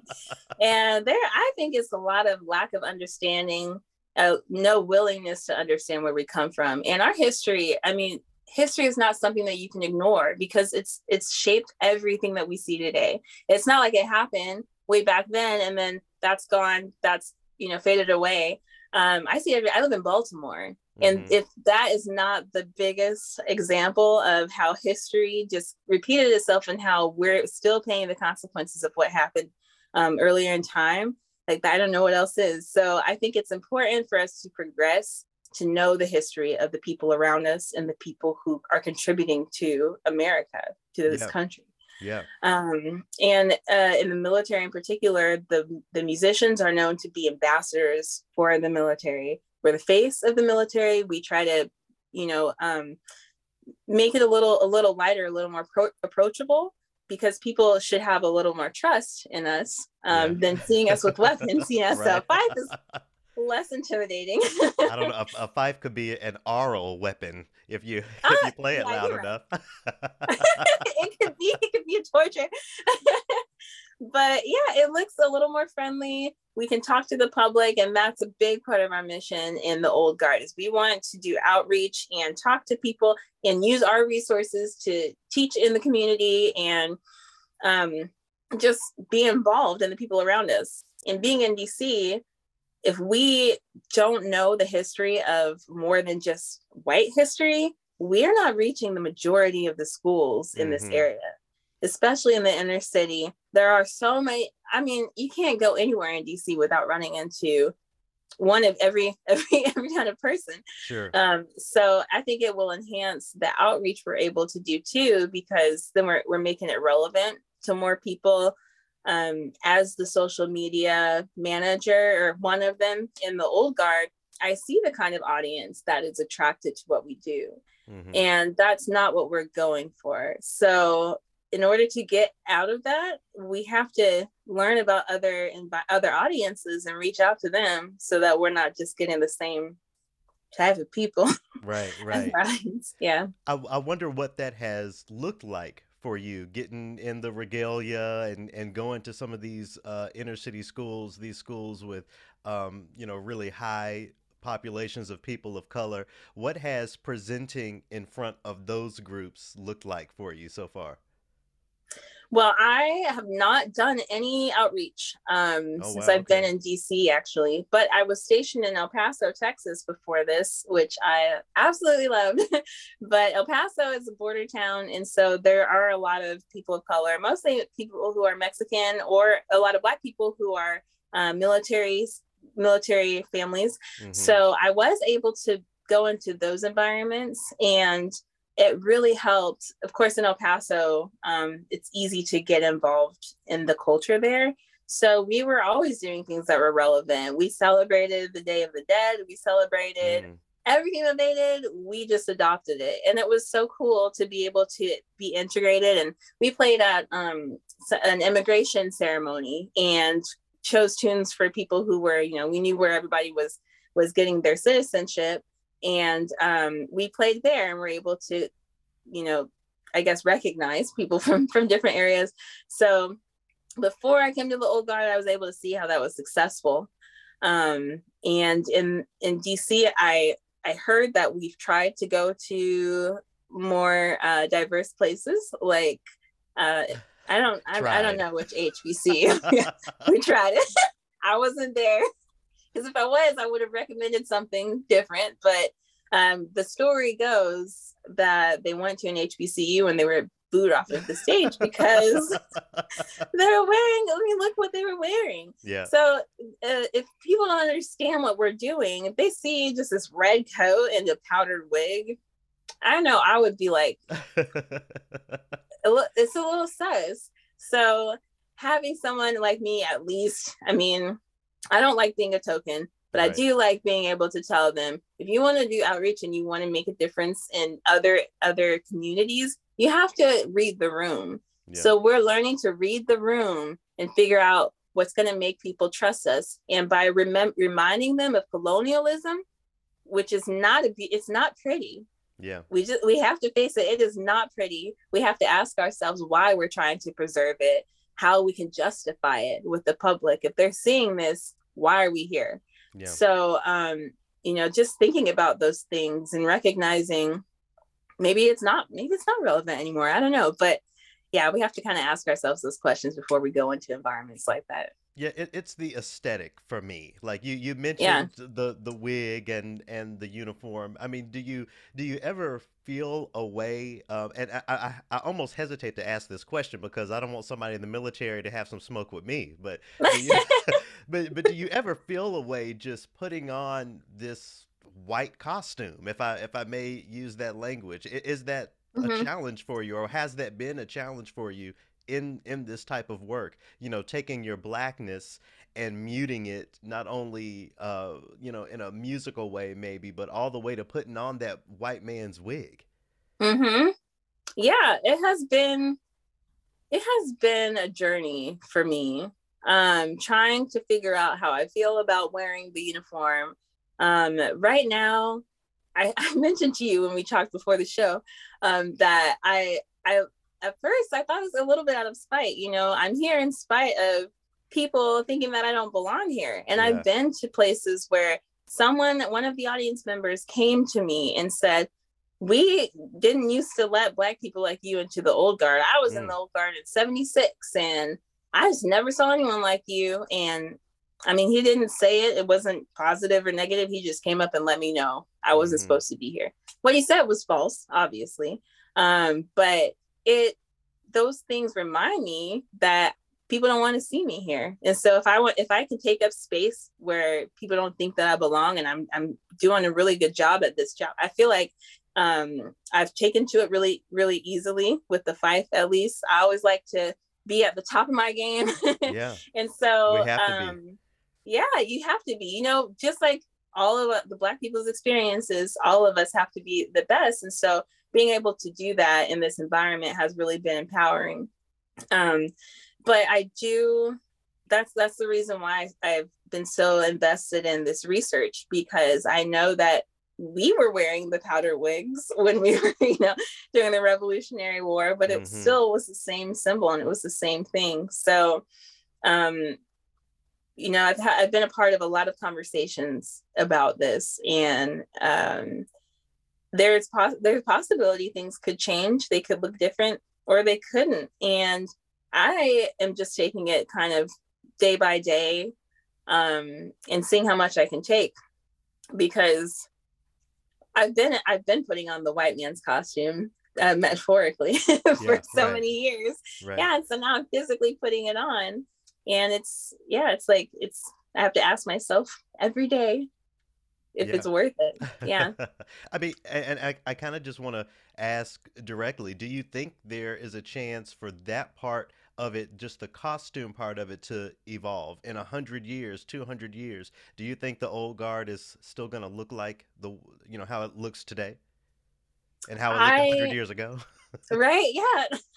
I really hope not. Um, I can only speculate because I haven't been in the unit very long, but I do know that the progress I've seen from the leadership in my regiment, and the regiment is kind of the overarching, real big army people. Hmm. The leadership I've seen and how it's evolved since I've been there has given me a little more hope, because there are people who are now at the top who are saying something and asking about why we do things. Because I've noticed that when people are invested in a tradition, they would rather not ask questions like that, because Sure. then it means that they have to reconsider what they've been doing forever. And that's uncomfortable for anybody. So as long as we continue to have people in leadership who are bold enough to ask about this and make some changes and make us relevant, there is hope that we could look different. Is, And if is it? anything, I was just going to ask: is it risky? You say that are bold enough to ask these questions. Is it risky to ask these questions? depending on your rank, it can be. Depending on Okay. who's on your team, yeah. So it's very political, just like any other Sure. Orchestras, committee. anything. Yeah. Yeah, everything's political. So Yeah. it depends on who's on your side, what influence you have, and the justification. So if you can justify it, it really it helps. Right now, also a nice justification was Biden did he kind of cracked down on seeing more diversity in the military bands, because he noticed that Oh, that was really? lacking. So so that started some conversations as well. Oh, that's really cool. Well, where is your research taking you? Do you have lectures coming up, or what does that look like for you? I have I have lectures coming up in the military. I guess we have Oh, sure. we have little classes for leadership development. So, but I am trying to go into part two of my research because I just skimmed the surface. So I'm on the research committee for the National Flute Association, and I will likely be publishing again sometime within the next 3 years. So Yeah. just keep an eye out for that. And I'm not really that good at social media, but I think that's the best place for me to share what I'm learning.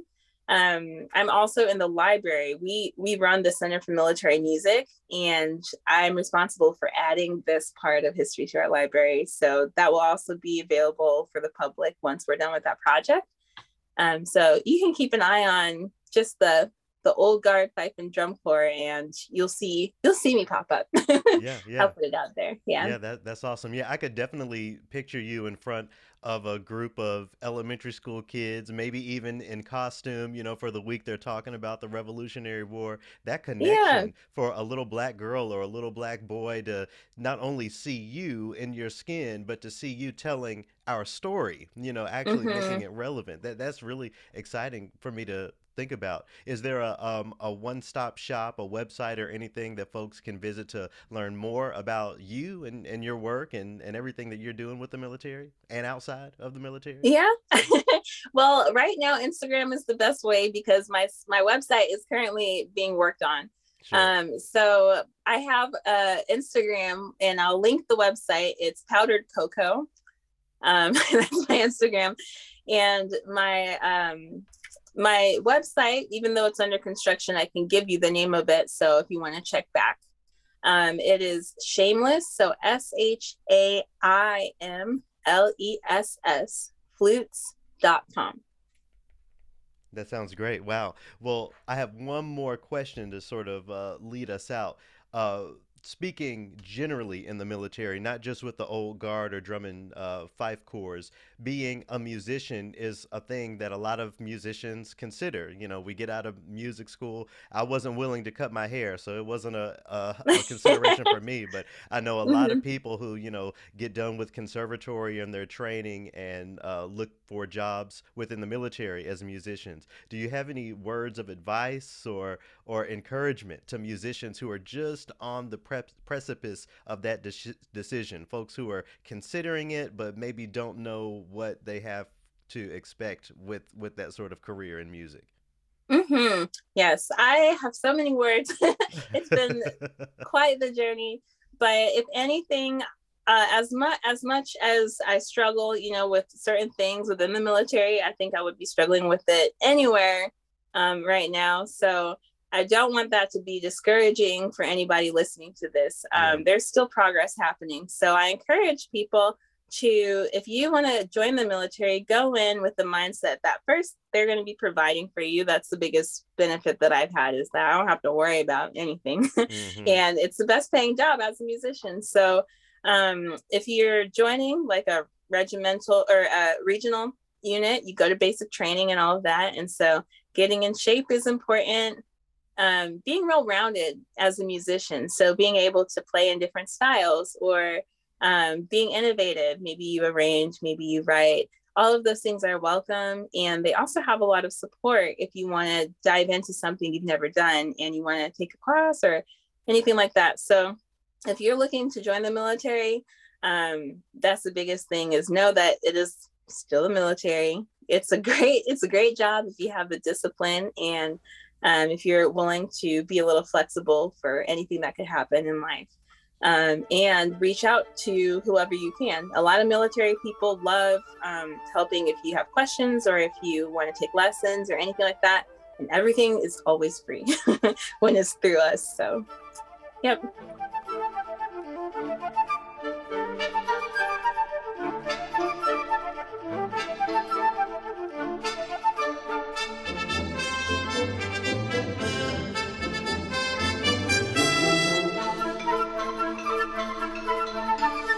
That's a little bit of the first movement of the Flute Concertino by composer Keith Gates. That performance featured the Air Force Heritage Band featuring flautist Master Sergeant Wayne Hendrick. I picked that to transition us out, Scott, because I went back into some of my programming lists to see what I was putting together for Veterans Day and those sorts of things on the Mm, radio. mm. And that piece was there, so I thought it was appropriate to share a flute piece. We have to never forget the significance that, and we've talked about this before, but I'll say it again, we can never forget the significance of military musicians to music education, especially when it comes to band. The so-called professional recordings, with the exception of the Dallas Wind Symphony and what they're doing at the University of North Texas, it's the military band recordings Mm, that we use as mm. the standard. And it's just so important and incredible that music and conversations about equity within music exist within the military. It definitely couldn't be me, but shout out to all of the service people. Yeah, Mhm. you come from a military community. Did you ever consider a career in the military? Until 6 months before my first semester of freshman year, I was going to go in the Air Force. And what happened? You realized that you had to do push-ups or what? No, no, no. A guy that I was working with in a department store said, "Why would you want to do that?" Again, getting back to the question that we were when we were talking about Chelsea in the beginning of this, that question, why? Hmm. It sounds like that the answer to that question led you down a It would completely have been different path. it would have been a different life for sure. Yeah. We're going to trill our way into the Triloquy movement this week, since we're, thinking about the flute, with a piece of music by another member of the Triloquy family, Dr. Carlos Simon. He has a piece of music for solo flute called Move It. And we're going to hear this performed by Bryce Smith, the performance of Move It by Carlos Simon, to get us into the fourth movement.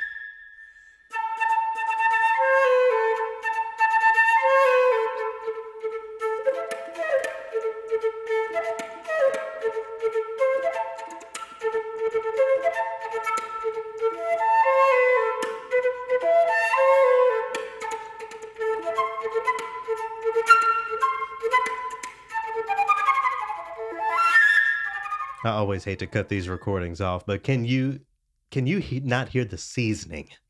I can. That piece of music is seasoned. I have a question for you, You though. can hear the groove. You could hear him playing the click Mhm. that the keys would make. Yeah. Is that considered a desirable or an undesirable sound while playing the flute? I don't know. It sounded pretty cool to me. Well, how do you think it sounded? No, because the reason why I was going to ask is because a lot of people, like when you lift your fingers up off the fretboard to get to another chord, sometimes you hear your hands run up and down the strings. Oh, sure. Some people do like that and they play that, I think and some don't. And I was just think, curious. Well, I think what you're hearing is written.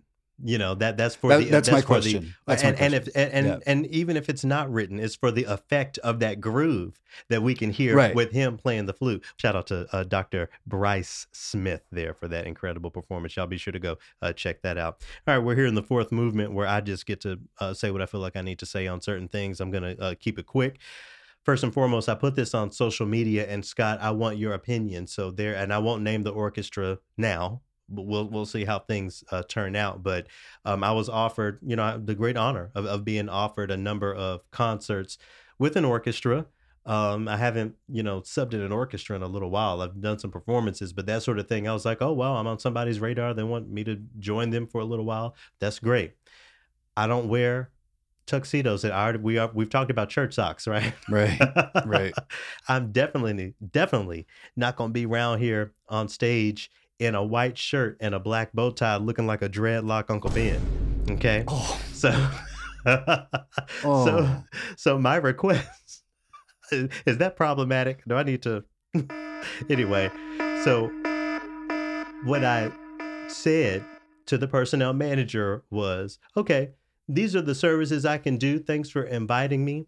For cultural reasons, and I think that's the phrase I used, for cultural reasons, I no longer wear a tuxedo, but I'm more than happy to abide by all black, if that's okay. Now, that's not me being up there on stage by myself in all black, because traditionally, all women on stage in orchestras wear all black anyway. So it's not like I would stick out in that way, but I'm not putting on the colonized uniform. We were Mhm. talking about that with Shayna, right? Mhm. So I'm not going to do that in the orchestra field. He has yet to get back to me. My question for you, as I acknowledge the privilege of not needing every single thing that passes my desk, I can push the envelope or say no to things. I first and foremost acknowledge that as a privilege. Is that something that, from your perspective, I should consider arbitrary? Should I just shut my mouth and put on the bow tie? Garrett, I think that that's important to you. Mm-hmm. So, no, I'm not going to tell you to stop doing that or not stand by that. So Stick by that gun. My comment is that whether they accept your terms Mhm. and you come in and play, or they get somebody else, either way, there's going to be somebody there. right. And either way, it sends a message. And that's why I say again, I have the privilege of not needing to run over to that gig. And I understand that. And I know that no matter what, somebody is going to be sitting there bigger than just affirming Mhm. me and my choices. Do you think it's arbitrary to have folks up there on stage looking like they're servants on an episode of Downton Abbey in the year of 2022 in a uniform that ultimately is not an American one that was adopted from overseas and all the colonial things we talk about with orchestral music and classical music? Do you think this is a battle on a broader scale than just me No, that's worth fighting? It's worth fighting. It's a big piece of the bigger fight, Yeah, go ahead. No, I was just going to say that the more come as you are or come as you'd like sort of attitude is part of breaking down the barriers, some of the barriers Yeah. that we're talking about, meaning getting a younger audience in, people from diverse economic backgrounds. Not Sure. everybody can afford to put on something Yeah. flash. And of course, I'm gonna be fly because I'm gonna soup up the all black. I think that's the point There that will be we're. different textures. I think I think that's what we're getting at. Is it's not like you're going to show up in Right. Crocs. right. Which I should be able to. Some black Crocs, I won't. But You wouldn't. I think You just said that you would make it. it's fly. a moment. It's a moment that I'm proud. I take a lot of pride in it, Scott, because this is one thing. The way that orchestras dress on stage to mimic the European tradition, that's one thing, but still one thing. So Mhm. what if we can break that down? I think it's the Philadelphia Orchestra that has officially switched. Everybody over there wears Was that all right? black. Cool. And for me, aside from dismantling the colonial look and the classist look of it by getting rid of those tuxedos, I think we also deal with things like gender norms and binary gender expectations. Men wear this and women wear this is a very outdated way of thinking about anything, even the orchestral experience. So Mhm. for me, I hope that I get to report back to y'all in the affirmative, but I'm telling y'all what happened no matter what. This podcast is called Triloquy, so we gonna see next week. I'm also not waiting all week because I have to arrange my schedule and I have to be out of town Right, and all, right. and bring Dell with me, and all that stuff. So I'll report back, but I just wanted to let y'all know that that's something that we can do. That's change that we can impact. It may seem small, but is actually huge. So if you identify as a man, if you are a man playing in an orchestra, why not suggest to your personnel manager, hey, what if we wear something different? What is the worst that can happen? Half y'all got tenure anyway, so it doesn't matter. Just make the suggestion and let's try to push in that small way, but at the same time, that huge way. All right. And then in closing, I've been good about keeping us under 2 hours. In closing, Scott, I think we have to address the Spotify thing. Mm. All I have to say is, I'm going to let you close it out. All I have to say is I was never particularly a Spotify user. I got Spotify to listen to the Joe Budden podcast when it was exclusively there. And, I say his name a lot. Mhm. His product, his approach to podcasting played a vital role in Triloquy, a direct inspiration. So, I followed that podcast wherever it goes. He's not with them anymore. And it's interesting that we're talking about Joe Rogan these days because he didn't like the terms that Spotify had for him. And then weeks later, we're seeing Spotify give Joe Rogan $100 million. I tried listening to one episode of that podcast, the episode with Mike Tyson. It's not really my jam. I'm not saying it's a bad show. It's just not my show. Right. Now, with COVID, false information and all of those things traveling around, for me that was just the nail in the final nail in the coffin. So Spotify, if they're gonna stick by putting money and energy behind that sort of content, that's their prerogative, and it's also my prerogative to move the show. So if you are used to listening this on Spotify, I guess you're not listening to this right now, or you found it somewhere else. I've pulled Triloquy from Spotify. I don't plan on going back. And then Triloquy Tracks, if you just go to the website, you can see all the list of the music we talk about from episode to episode. And then there's a subpage on the website where you can access the playlists on Tidal. I'll work on getting it on Apple Music as well for the case of accessibility. How about you take us to the end? Why do you agree with this decision? I quit Spotify back when I found out what they were paying per spin. That they weren't. So it's kind of like when you look at bananas are 69 cents a pound and you think that they got to put them on boats and all these people to pick, somebody's getting screwed. Mm-hmm. So that I had that realization with the music there. And so when this happened, it was no skin off. It didn't hurt me at all because I'd already deleted it. But I think I do think that it says something about a company who bills itself as a music streaming platform getting behind a podcaster. Say a little bit more. We're running late, but say a little bit more. What do you mean? Getting behind a podcaster instead of a musician. Instead of the musician. Yeah, I think that's telling. Yeah, that is a very interesting point. The things that in many ways we allege to support, we're actually doing something very different. We call out that sort of thing a lot here on this podcast. You can't have access to everything recorded for $10 a month without somebody getting screwed. Mm-hmm. The oppression of capitalism. All right, y'all. See y'all on Tidal or Apple Music or wherever, and we'll see you next week.